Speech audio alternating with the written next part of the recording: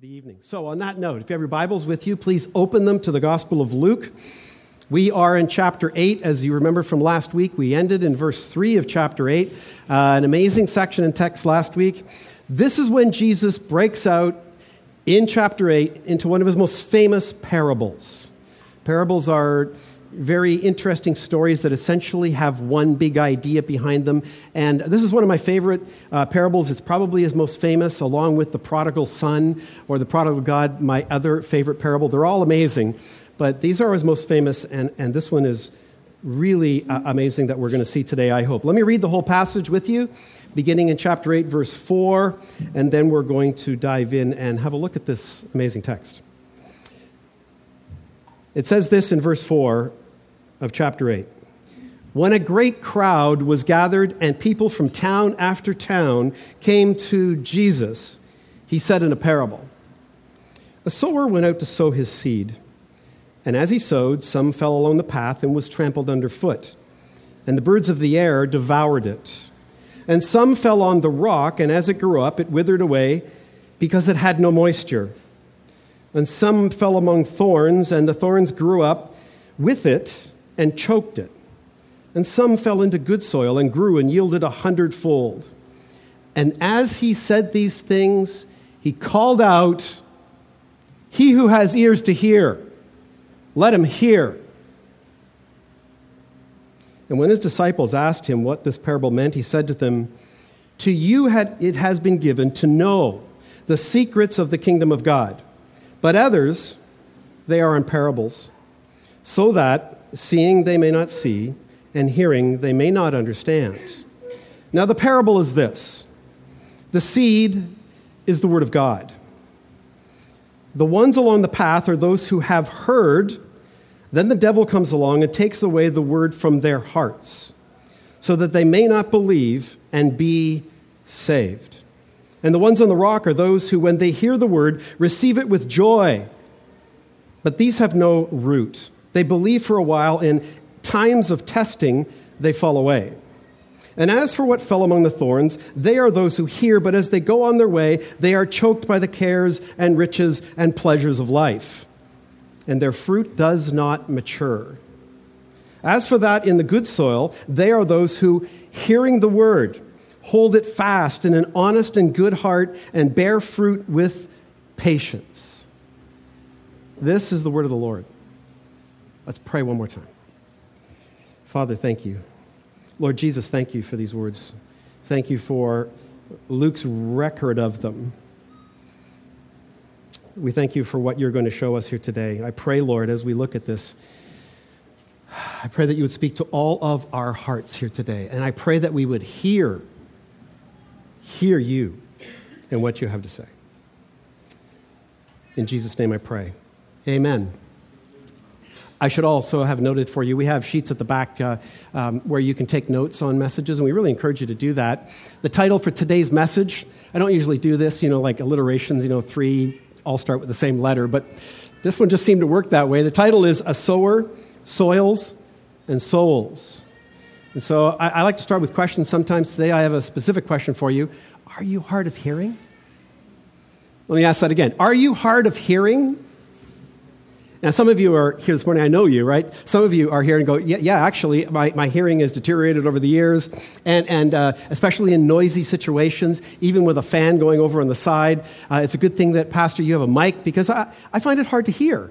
And so I have a hearing problem. I have a bit of a hearing problem, especially in my left ear, having been a rockster drummer many, many years ago, back in the day when we really didn't know what we were doing. So I had this huge speaker beside me, like as a monitor in my left ear all the time, so I could hear the guys singing and the rest of the band. So sometimes you'll hear me going, "Hey, look," like really, and it builds up with, anyway, it's another, just my personal thing there. It's not a big deal. Right? But listen, there's another form of hearing loss, isn't there? There's another form of hearing loss. A deafness that exists in all of us to a certain extent. We're not just really, when you think about it as humans, we're not the best listeners, are we? Are we? Now, I don't know about you guys. I'm a little older. I know, I understand. But I remember growing up, And I know it's a long time ago, but I really do. And I remember growing up and my mother saying to me, you need to listen to your parents. Right? I remember hearing that. And you need to listen to your teachers. My report cards would come home and my mom would read the comments. You're not listening. Right? In class, you're getting occupied. You're drumming on your desk. Stop it. And you need to listen to not only teachers, but also people in authority over to you, the police and government. You need to be listeners. Well, you all know how that, worked out, right? We rebel, right? We just don't listen, right? We have a real big problem with listening. Now, none of you are experiencing that who have little ones, are you? Like, they're angels, right? Right? It's amazing how that starts. I don't know what age it started for you, but for me, it was like the crib. Like, go to sleep. Don't listen. We seem to be born with this issue and this problem. My music stand keeps dropping all the time here.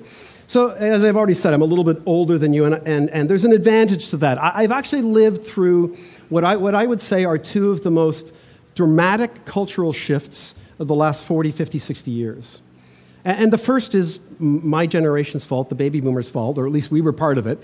We were the original rebels, really we were. We rebelled against authority in every way, shape, or form, and it was a major cultural shift where every form of authority, parents, teachers, law for sure, the man, government, we just rebelled, because we didn't want to listen to anyone but ourselves. And those who agreed with us. We were really good at that. Listening to others. Now, the other is one that I think many of you today, especially if you're under 35, 30, you're not even aware, I don't think, sometimes we're not, you probably are because you read articles, you're smart, of what a paradigm shift it has had on our world today. And of course, I'm speaking about technology, I'm speaking about the internet, and related to that, in particular, social media, right? I mean, when it comes to Facebook and Twitter, Instagram, Snapchat, et al., and younger people today would go, you're so old school. Those things are passé. There's way more than that where we can be out there. And here's the deal. It's not about being a good listener, is it? It's about getting likes and commenting and commenting and commenting. We're not the best listeners. And yet, what we see here today in our text, listen, here's what it tells us. Our text tells us this. We're not evolving. This is a 2,000-year-old at least problem. Actually, it's a problem from the garden in Genesis where God said, don't eat of that tree. And did they listen? No. They didn't listen. So here's the thing for today. After Jesus recites the parable of the sower to the crowd, we then read actually the key verse, and you heard me kind of exclaim it as I was reading the text earlier today. It's the key to this whole passage. It's when Jesus says this in verse 8. He called out, he who has ears to hear, let him hear. Literally in the Greek, it could be something like this. Will you listen to me? Now, we all love Jesus, even those who don't necessarily believe in him yet, and we just don't see him that way, right? He's just mild and very loving, and he would never... No, he 7 times in the Gospels, these words come from Jesus' lips. People aren't listening. They're coming to hear him by the thousands. Like thousands go to churches and check churches out. They come to hear about him and hear the word of God. But the truth is, Jesus is saying, even then, amongst those people who saw him, the miracle worker, raising people from the dead, healing every possible disease, feeding 5,000 people at a given time, miraculously so, and they're not listening to what? They're not listening to what he's saying. They're not listening to his message. And so, who is he or she who has ears when you think about what Jesus... Who's Jesus speaking to here? Well, you all have ears, right? I do too. One of them's not working perfectly. But he's speaking to everyone in this text when he says, he who has ears to hear. He's saying, everyone, please listen to me. Please listen to what I have to say. And so the parables of Jesus also, we know this, have a central theme, and that theme is almost always about the kingdom of God. That's why Jesus came, right? He came, yes, to die on the cross in your place, my place, for all of our sins, so we could be forgiven, and we could then be welcomed into the kingdom of God. And so that's what he was proclaiming. And it was always about, his message was all about this. What I'm telling you in my messages, in my parables, in all of the stories in my preaching is how to get in to the kingdom, because I want you to get in, and how not to get in. That's what the whole story's about. And so he's a little bit at this point, crowds and crowds and crowds, and he's like, I've been saying this for 2 years now. I've been preaching consistently the same message. I've been backing that message up with miracles to show my power and authority that I am truly the Son of God. But are people listening?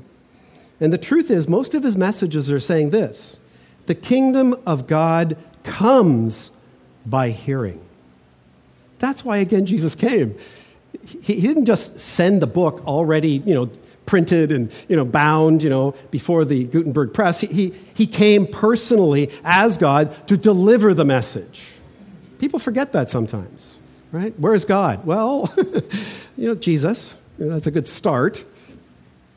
And he gave us the word because he came and preached it to us. The Apostle Paul, years later, about 20 years later, he's writing to the church in Rome, and he wants the believers in Rome to understand this principle. And so he actually wrote these words in Romans chapter 10. I love these words because they're about preaching. But listen, it's actually the word proclaiming, which is what all of us are to be doing, not just me on a Sunday morning. Paul said this in Romans chapter 10, beginning at verse 14. How then will they call on him, on Jesus, in whom they've not believed? And how are they to believe in him of whom they've never heard? And how are they to hear without or unless someone preaches? And how are they to preach unless they are sent? As it is written, and he's now going to quote the Old Testament, how beautiful are the feet of those who preach the good news. But they have not all obeyed, for Isaiah, an Old Testament prophet, says, Lord, who has believed what he has heard from us? So the people in the Old Testament, people of Israel, didn't hear God, did they? Oh, they heard, but did they listen? And then Paul adds really the most succinct statement when he says, so listen. Conclusion, faith comes by hearing, and hearing through the word of Christ. And so it's not, you're walking around one day and you're up on the mountain and, like a bolt of inspiration hits you and you go, oh yeah, I believe in this particular God who happens to look like this, or he's about this and about that, and yeah, that's my God. No, this God, who is God, Jesus, the Son of God, comes by hearing about him, and in particular by hearing his word. So listen, that, by the way, is why we do this every Sunday. We don't do this to lift up a person who's speaking or the worship team or, like us, because look at our funky cafe as a church. No, that's not why we do this. Jesus came preaching. He then sent his apostles and, frankly, all of us who bear his name to go and preach the good news of the kingdom, to preach the gospel. So here on Sundays, listen, this is not a conversation. I know there are churches that you can see online and people go to. I really like this kind of church because like the preacher doesn't do all the talking. Like he asks questions and he asks for our input. No. Don't try that. Okay, it's not a conversation. It's preaching. And it's not my word. It's not man's word. It's the Bible. That's why we do this every Sunday. That's why we open it up and we read the actual scripture and proclaim what God has to say. And the job of the preacher, the Christian, is to unpack it, teach those who don't know the whole orb story of God what it is actually saying. So listen, I guess my conclusion is, to start, the theme of this passage is, we need to be hearers, amen? We actually need to hear what God is saying. And then as we get to conclusion, we need to do one other thing, as you will see. So again, after reciting the parable, the disciples asked Jesus what the meaning is. What's this all about? So even the disciples that were following Jesus, they're like, that's an interesting story. Might have little bits of it right now, but could you unpack it for us? Could you preach it to us and expound it to us so we understand exactly what you're saying? And Jesus' reply a little later is to say this: to you has been given to know, look at this, the secrets of the kingdom. And so it's not, Jesus wants us all to know the secrets of the kingdom, what it means to be a child of God, but for others they are in parables, so that seeing they may not see and hearing they may not understand. Now I want to make sure that I explain something here that is poorly taught. Some people read the last part and go, oh, so Jesus is doing this intentionally so that some people would not believe and not understand. No. The way this is intimated in the Greek and in the language in the text is that Jesus is saying, that's what's going to happen. Because I've been proclaiming, would you listen to me? And the truth is, he knows some will listen. He knows the narrow gate is very narrow and only a few will choose it, and most will not listen. And that's what the parable is going to teach us today. So it's about the kingdom. How to get in, and who's not. Now, I have to be very honest with you. As I prepared this sermon this week, I've been over this parable a few times in my life, and I love it, and I think the Holy Spirit, the Lord, showed me some new things about it. But as I went through it, as I looked at it, as I prayed over it, I've come to the conclusion that this parable is frankly frightening. It's actually scary, what Jesus is saying here. Because he's not pulling any punches. He never does. So I want you to be aware of the fact that this is about either being in the kingdom today and for eternity or not. So Jesus is always, never more so than in this parable, brutally honest about everyone's destiny. That's why he came. He came to save us. And so let's remember what was happening as Jesus began this parable. Let's remember, he's 2 years into his ministry at this time, and we read at the beginning of this story in verse 4 again. And when a great crowd was gathering and people from town to town came to hear him, he said in a parable. So Luke now takes us back to this whole thing about crowds, right? If you've been with us since last December, we've seen this 5-6 times, where the story is about thousands and thousands of people coming out to see Jesus. I've used the phrase, and some people think I'm just kidding. You know, he was a rock star in that day. He was more popular than Tony Robbins. Okay, he was thousands and thousands of people were coming to hear him because of what they were hearing about him. Great preacher, but also free sushi, meals and healings, miraculous healings. And so last week we saw that Jesus was recently in a Pharisee's home, right? And a woman comes and anoints his feet. And we saw through that story the hearts of the men who were at the table and their attitudes towards that woman and towards Jesus.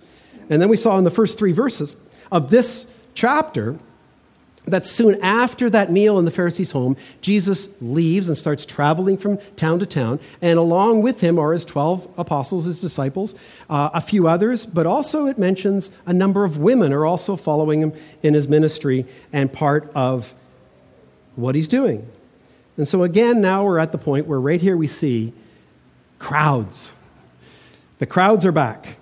And as I said, we've repeatedly seen this. Jesus is not really into crowds. He's not impressed by megachurch, okay? He's not impressed by the fact that many people are coming to hear him. He's concerned, quite frankly, that they're not listening. So in fact, he's concerned for them, and that's the main reason he launches into this parable. He's concerned they're not hearing, they're not listening.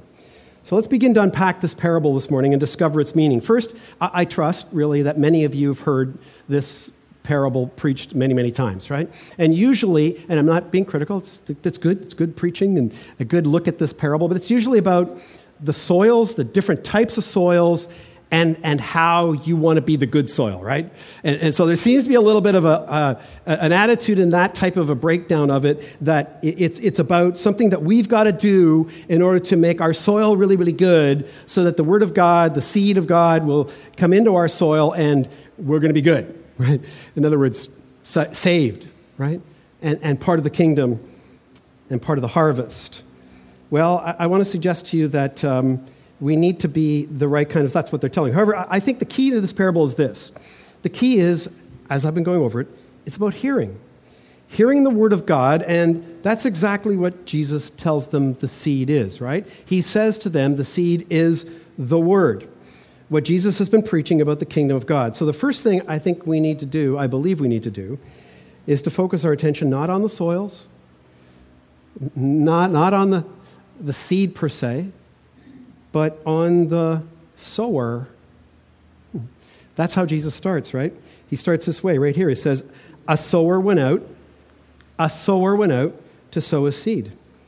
And as he sowed, some fell along the path and was trampled underfoot, and the birds of the air devoured it. If you were to, if any of you wanted to, were to attend a seminary, a place that people go to learn biblical theology and become full-time ministry people, preachers, etc., this parable is going to be taught. Right? There's no doubt I've had it taught in seminary and heard it taught. And it's going to be taught for a couple of key reasons. Number one, it's going to be taught because, Jesus is the all-time best preacher, right? Like there are some popular people today, their podcasts get way more listeners than mine, right? And deservedly so. But Jesus was the ultimate preacher, clearly. And this parable illustrates one of the things that was amazing about Jesus' preaching. And that's really the second point. He understood the power of story. I mean, he created us, he created the universe, greatest story of all time, but he understood how to connect with people. And so these parables, he's telling them because they relate. People, they'd hear a sower and seeds and soils, and they go, oh, yeah, okay, I get that. Where are you going with this? And so that's one of the things we'd be taught. And so, of course, those hearing Jesus at that time, in that day, they lived in an agrarian society where they understood the principles of sowing seeds, clearly. But typically, here's how it would go in those days. A farmer who was going to sow his seeds, or who wanted to grow some crops, he would typically grab a big bag that would have an open top on it, and he would put all of his seeds into it. And, of course, he'd be wearing sandals and a long, whatever, I don't know what they wore, but that's the assumption, right? But as he'd be going through the field, he would be grabbing the seeds that were in his bag, and he'd be scattering them like this. And so that was an understood picture in people's minds that is exactly what someone would do. And they would sow their seeds, and of course, ideally, they would hope that their seeds would fall into good soil. I think this parable is interesting, and I want to come to that in a second, but the idea would be that they would want the seeds to grow, right? So there were a few major roads in those days, very few. And so the major way that people would get to a town or get to another village or get to their friend's place is because there weren't a lot of major roads, they would actually go through paths in each other's fields. And so that's why there would be these beaten down paths, not only for the farmers to be able to look after their fields, but, hey neighbor, don't step on my seeds, by the way. And they would use these paths to get from place to place. And that's why, of course, some of these paths would be really, really beaten down. And so let me ask this question. And we looked at this in The Gift of Summer back in July, right? That little 2-week mini-series we did. Why do you plant seeds? What's the point? Now, I know some of you plant seeds because, you just like to get your fingers in the dirt. And some of you are like, well, I just want to see the plants, right? I just love it when the plants are actually there. Like flowers. I don't know what purpose they serve, but they're pretty. No, I'm kidding. Okay, but we plant. Why do you plant? Harvest, fruit. Clearly, we plant for those specific reasons. We want there to be a harvest. And so clearly, this sower, who is Jesus, has the same point in mind, right? So now, here's what many of you smart gardeners, I think, would do today, because I've seen your Facebook posts, right? And you all know my wife, or those of you who do, you know, right? But here's what we do today. The first thing we do is we make some really good beds, with really big posts, and they're about yay deep, at least above the ground. And we put some really expensive soil in there. We till it nicely, and we buy this $400 tool that will, move it all around. We've got one of those. And then we put some compost in early in the year, and we really get that soil prepared. And then we get our seeds, right? And then we go along and we poke our fingers in. We create little rows, put little strings down, put little tags at the end. This is this, so that we remember, oh yeah, that's a tomato, even though it's this big and it's got tomatoes on it. We put that there, right? And we make these beautiful little rows, and we plant our little seeds, and we space them out perfectly, right? Because we know what we're doing, right? Well, it's common knowledge, right? It is a good way to plant seeds, isn't it? If you expect a harvest. So listen, I have a question for you. What is Jesus picturing here? What is he doing? He's creating a picture where it's like, I don't care where the seed goes. Because he's talking about some of it's going to fall on the path, and it ain't going to grow at all. Some of it's going to fall on soil that's only this deep because there's bedrock underneath it, and it's going to grow for a bit and then die. And then there's thorny stuff. I mean, what's with that picture, do you think? We just go by these things from time to time in the Word of God and go, oh yeah, it's the sower sows the seeds, whatever. Hey, listen, I want to suggest this to you. Who is he or she, again, who has ears? All of you, everyone in this world. Jesus' own words in John 3:16 are, for God so loved the whole world. Friends, I want you to see in this parable, before we get to the frightening and difficult part, Jesus is indiscriminate in the way that he casts the seed. He casts the seed into every area of this soil. He's not concerned whether the seed will sprout on the path. Maybe some of it will. Maybe the birds who pick it up will drop it over here. He's not concerned about that. He loves everyone. Every one of the hearts that is going to be exposed in these soils that we see today. And so I want to encourage you, church, as we go into this community and bring the good news of the gospel to those who have not heard, let's not forget this.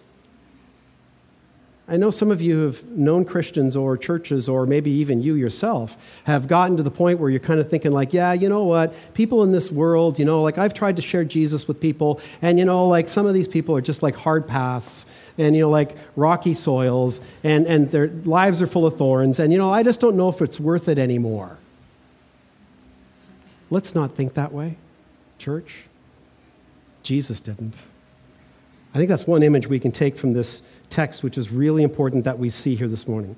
So now as we learn about each soil that the sower's sowed seed falls in, here's what I want to do with you. I want to do it a little bit differently. I want to put the two together. I want to show you the verses as we unpack it and look at each soil, and then the conclusion. I want to put the parable part up front and then the meaning of the parable together so that we can see them in the text. So let's look at the first one. It's chapter 8, verse 5 and verses 11 to 12, where it says this. And he sowed, some fell along the path and was trampled underfoot, and the birds of the air devoured it. Now the parable is this. The seed is the word of God. The ones on the path are those who have heard. Then the devil comes and takes away the word from their hearts, so that they may not believe and be saved. So in the first part, we learn that the seed, it fell on the path. The seed gets trampled on because people are walking by, and then it becomes bird food. I mean, that's basically what we learn in the very first part, is it not? In the second part, he expands on this, letting us know who he's talking about, doesn't he? First, he emphasizes and states that the seed is what the sower, I, Jesus, have been sowing. It is the word of the kingdom of God, repentance for your sins and forgiveness from God. That's what I've been sowing. That's the seed. That's the proclamation of the kingdom. Then he adds this one word. He goes, the ones. I love that. They, the ones. He's talking what? He's talking about real people here. He's talking about you and I. He's talking about people, human beings, those who he's come to love. And so these are real people. And here's the problem. The problem is it's not the trampling of the birds that are the real issue. But here's their problem. It's not the trampling. The problem is this. It's their hearts, right? It's their actual hearts. They heard, yes. They've been to one service. They've watched one guy on TV or whatever it might be. They picked up a Bible in a hotel room. They read a little bit. They've heard the word of Christ, but their hearts are hard. Like the path, their hearts are hard, impenetrable to the word of God. And the relationship with others, listen, who have hard hearts. It's funny how we hang around with people who kind of agree with us and are part of our own way of thinking for the most part, or at least people who support what we believe rather than challenge us about what we believe. And their hearts just get harder and harder and harder. And it doesn't help. But there's another player here we see in this first soil. And he is literally called the devil, Satan. And now I want to stipulate, some commentators and pastors and preachers will say, well, he's only part of the first soil. I'm not so sure about that. He's presented here as if he's in the field, in the area, and I'm sure he has something to do with that. So, soil number one, let's get to the conclusion here. Let me ask the important question. We're all smart people here. We've heard what we've heard so far. We've listened, right? So the conclusion is this. Let me ask the question. Are these people saved? Will these people be part of the harvest one day? I'll answer it for you. No. No. These are from the words of Jesus. The next soil is this. And some fell on the rock, and as it grew up, it withered away, because it had no moisture. And the ones on the rock are those, when they hear the word, receive it with joy. But these have no root. They believe for a while, in a time of testing, fall away. Most commentators agree that in the area surrounding the Mediterranean, and again, this might not be something we see clearly in the text, but in the area surrounding the Mediterranean, that most fields didn't have really, really deep, perfect soil. There was thorny soil, there was rocky soil. And what they meant by that is that there was a bedrock a foot or two below the soil, and so that was covering a large part of many of the fields. We have that in the Okanagan, for example. We have beautiful, lush areas, but also up closer to the mountains, you have areas where there's rock, just a few feet below the soil. And that's what we see here. But it's important that we also understand that we see the words, as it grew. So obviously the seeds are not falling on pure rock, because nothing grows on pure rock. Well, maybe in BC because there's so much rain, right? On the coast, right? It's funny how trees just come out of the rocks, but there's soil back in there somewhere that they're reaching to. And so that's interesting. Clearly, seed will not germinate and won't grow in itself. Then we read it, it withers away because of a lack of moisture. But at first, anyway, we learn that these real people, they do hear. And here's what happens with those people who hear. They get excited, right? They really get excited. They're like, oh man, I've never heard this before. This is a new religion, a new faith. This is actually better than what I was part of just 2 weeks ago. So yeah, and the music, the singing is just great. And there's this initial rush, this emotional connection to what they're hearing, and they believe for a while. In a time of testing, they fall away. They hear, but the problem with their thoughts is this. It's not that their hearts are hard. No. These are sensitive people for the most part. The problem is their hearts are shallow. Very shallow. Not that they're shallow people, but shallow when it comes to understanding God's word and who Jesus is. And so it's more of an emotional. So again, the question is, are these people who are part of this soil saved? Listen to me, Jesus is declaring. Are they? Will they be part of the harvest? Well, no, they won't. The text makes it clear there's no root. They don't have any root. They may have listened only to what they wanted to hear, and then when they got to hear things about Jesus and that he was the only way and that there was no other way to God but by Jesus, no, I don't know if I can hear that anymore. I heard it, but I don't know if I want to accept that. I want to believe in my own mind that there are many ways to God. And if I pick a way and I believe it's the right way to God, God should be good with that. So the answer is no. Then there's the next soil. And some fell among thorns, and the thorns grew up with it and choked it. And as for what fell among the thorns, they are those who hear, but as they go on their way, they are choked by the cares and riches and pleasures of life, and their fruit does not mature. So here's a soil and a soul that gives many commentators, theologians, and pastors a bit of a pause.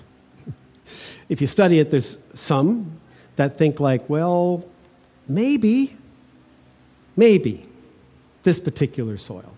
And there's lots of reasons they think for that. Many are not sure about these real people. So here we have people who, just like all the others, they hear the word, but here's their problem. And it's important that we see this because this could be some of us in this room here today. or watching online. It could be some of us, and you really need to be aware of it. You personally need to be aware of it and examine your hearts on this. This parable tells us that as soon as they heard the word, and we assume they believed at the same time that they heard, thorns grew up beside them and started to choke out the word that they'd heard.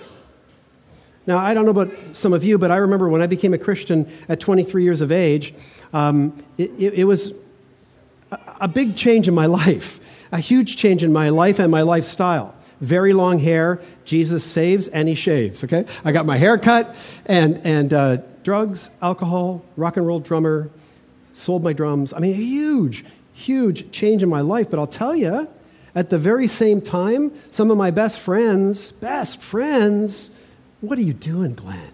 Oh, you think you're better than us now? You're getting your hair cut, you know, stop smoking, all substances. Stop taking the Lord's name in vain. Going to church? Really? Reading a Bible? Like, it's really old. Like, it was constant attempts to choke out. And you know what? It was working. It was working to a point. Because I'm a new Christian. I don't know. But I know that I truly did experience the Holy Spirit of God coming into my life. And so it didn't, at the end, work. And so they've heard these thorns grow up alongside and choke what they've heard. So they try to go on with life, and we also see this. They try to go on with life, but it's not just the thorns that are in their life, right? But it's also, wait a second. Okay, yeah, church, Jesus, that's all good, but hey, there's my life. There's all of these things that these cares that I have in my life, and there's material things and money and like possessions, and then there's pleasure, right? Doesn't Christianity take all the fun out of life? No. But that's the way people... And so here's what happens with people who are part of the soil. It's like trying to live a life with one foot in the church, one foot in Jesus, and another foot firmly planted still in the world. So their hearts are not hard, their hearts are not shallow, but their hearts are divided. And that's a recipe for disaster, really it is. And so there's another way that thorns can approach someone and work in someone's life, and I want to carefully touch on this. But it's really like especially in our world and culture today, man, there are so many different religions and spiritual practices that one can be part of, right? And these are major thorns in people's lives and in this world today. And so people hear about Jesus, I've already alluded to this, where they hear about Jesus and go, well, wait a second. Like, I like Jesus, but you know what? Muhammad's pretty cool too, and then there's Buddha, and then there's, Vishnu, and then there's, Tony Robbins, like a positive mental attitude, and there's all these other things and worlds out there, and these can become thorns too, can they not? I've mentioned this many times before, and it bears repeating today. There's one thing about Christianity that is radically different than every other religion and way of life on the planet. Every other religion and practice and way of life on the planet is about this. Essentially this. It's about you or me being able to work our way up to God's acceptance and or approval, or if not to a deity, to a God, to a higher level of human consciousness. Right? Christianity is the opposite. It is the only religion, the only faith that I believe tells us the truth about the human condition and the need that human condition has, and that is this. There's nothing that you can do. There's nothing that I can do. We're separated from God because of our sin, and we can't save ourselves. I find that gospel to be really good news because I've tried. I've tried the religion of self-improvement. I tried that. I even tried it for years as a Christian and learned how futile that was. No, in the case of Christianity, it's this. You can't do that. And so that's why Jesus came down to us.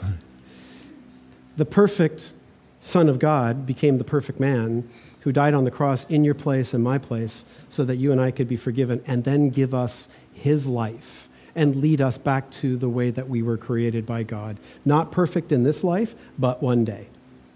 Only because of him. That's radically different, isn't it? It's called good news. It's called the gospel. So, finally, soil number 3. Are they saved and part of the harvest? What do you think? Some pastors, some commentators are not sure about this one.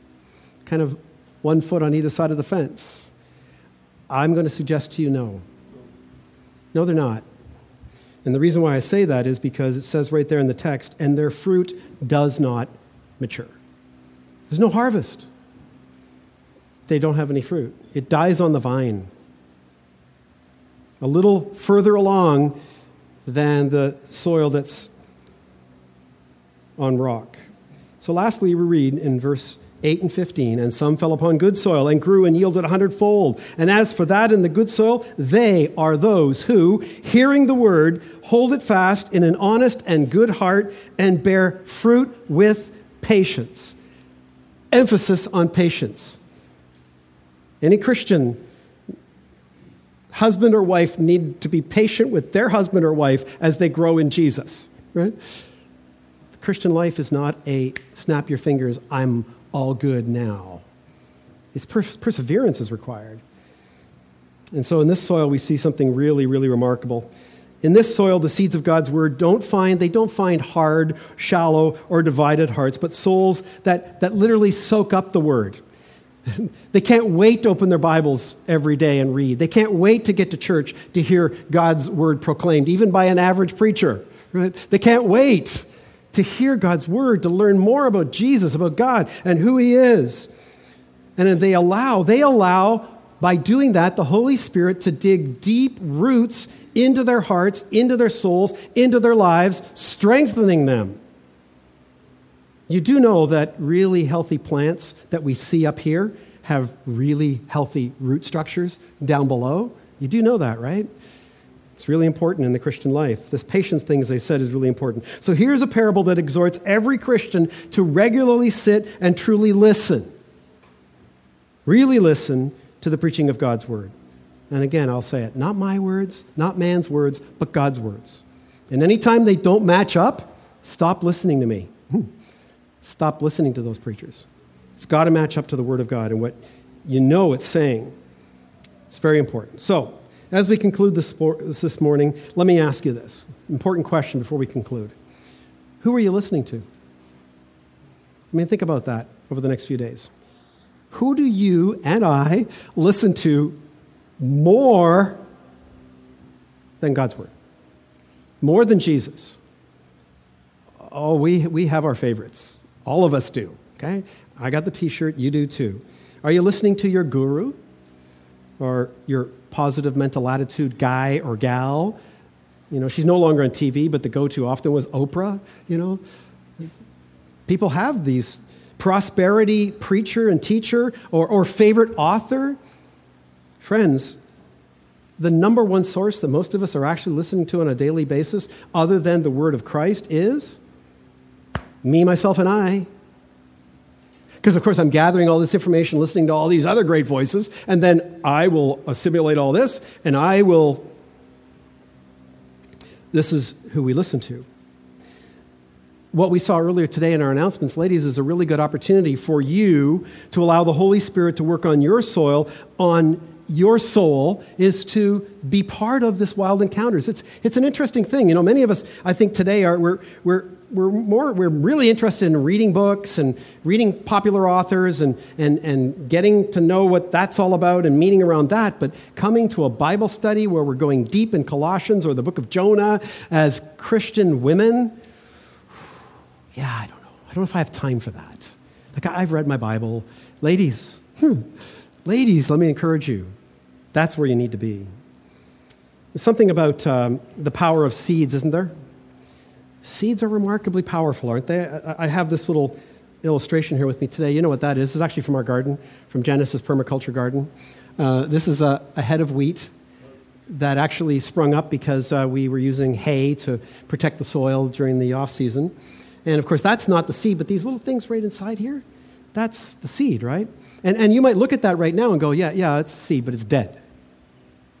It's not dead. But that's the crazy thing about seeds, isn't it? The craziest thing about seeds, and the most amazing thing about seeds, which if you read Genesis 1, is how God started everything, was with seeds. The amazing thing about that little tiny seed is that it actually needs to die before it will germinate and then grow and bear much fruit. That's an amazing picture of what the seed, the Word of God, is supposed to do in you and in me, right? We need to personally die to ourselves and allow the seed, the Word of God, to germinate in us and to flow through us and to grow us. Finally, I can't just leave this by saying, okay, go and be really good listeners. You've been good for the last 40 minutes. Now go and listen some more. It'd be almost futile to say that that's the whole point of the Christian walk, isn't it? Is that you need to be a good listener. Yes, you do. Many of you listen to podcasts. You can listen to them all week. That's great too. But we need to be far more than just listeners. That's why the stepbrother of Jesus, said these very important words. James, in his epistles, he wrote this: "Know this, my beloved brothers and sisters. Let every person be quick to hear, slow to speak, slow to anger, for the anger of man does not produce the righteousness of God." Look at this. "But be doers of the word, and not just hearers only, deceiving yourselves." It's actually in the Christian life that, okay, for that seed to go beyond germination, but actually start digging down roots. Yes, I need more Bible. Yes, I need more listening. But also, I need to start, as the plant grows, I need to start working. And you ever watched a plant in your garden move towards the sun and get strong in the wind? Something needs to take place and happen. So here's a few questions for you to consider before we close this morning and go to prayer and go to communion. A few questions for you to think about to allow the Holy Spirit to work on you today, and so you might want to do a few things. Let me ask you this. Has God ever nudged you to do one of the following, or a few of the following? Has He ever nudged you to forgive someone that you haven't forgiven yet? Has He ever nudged you to confess honestly and truthfully something you've done wrong? Has He ever nudged you to just apologize for an offense that you've, even if you don't, like, I didn't mean, but has He nudged you to go to someone and say, "Hey, I'm sorry for that. I need to apologize to you"? Has He ever nudged you that you need to be honest and truthful in all of your practices, including what you declare on your tax returns, etc.? Has He ever nudged you to put away your favorite sin?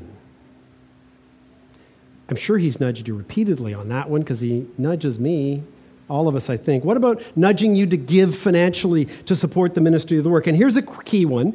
Has He ever nudged you to go to someone in particular that for the longest time you've been thinking about and share the gospel of the kingdom of Jesus Christ with them, because you're really the only person that God has put into their path? Ever been nudged in any of those ways? Friends, if you have been nudged in any of those ways today, let me encourage you to do this. Let's take a very famous line and let's redeem it for something really good. Then just do it. Pray with me, would you?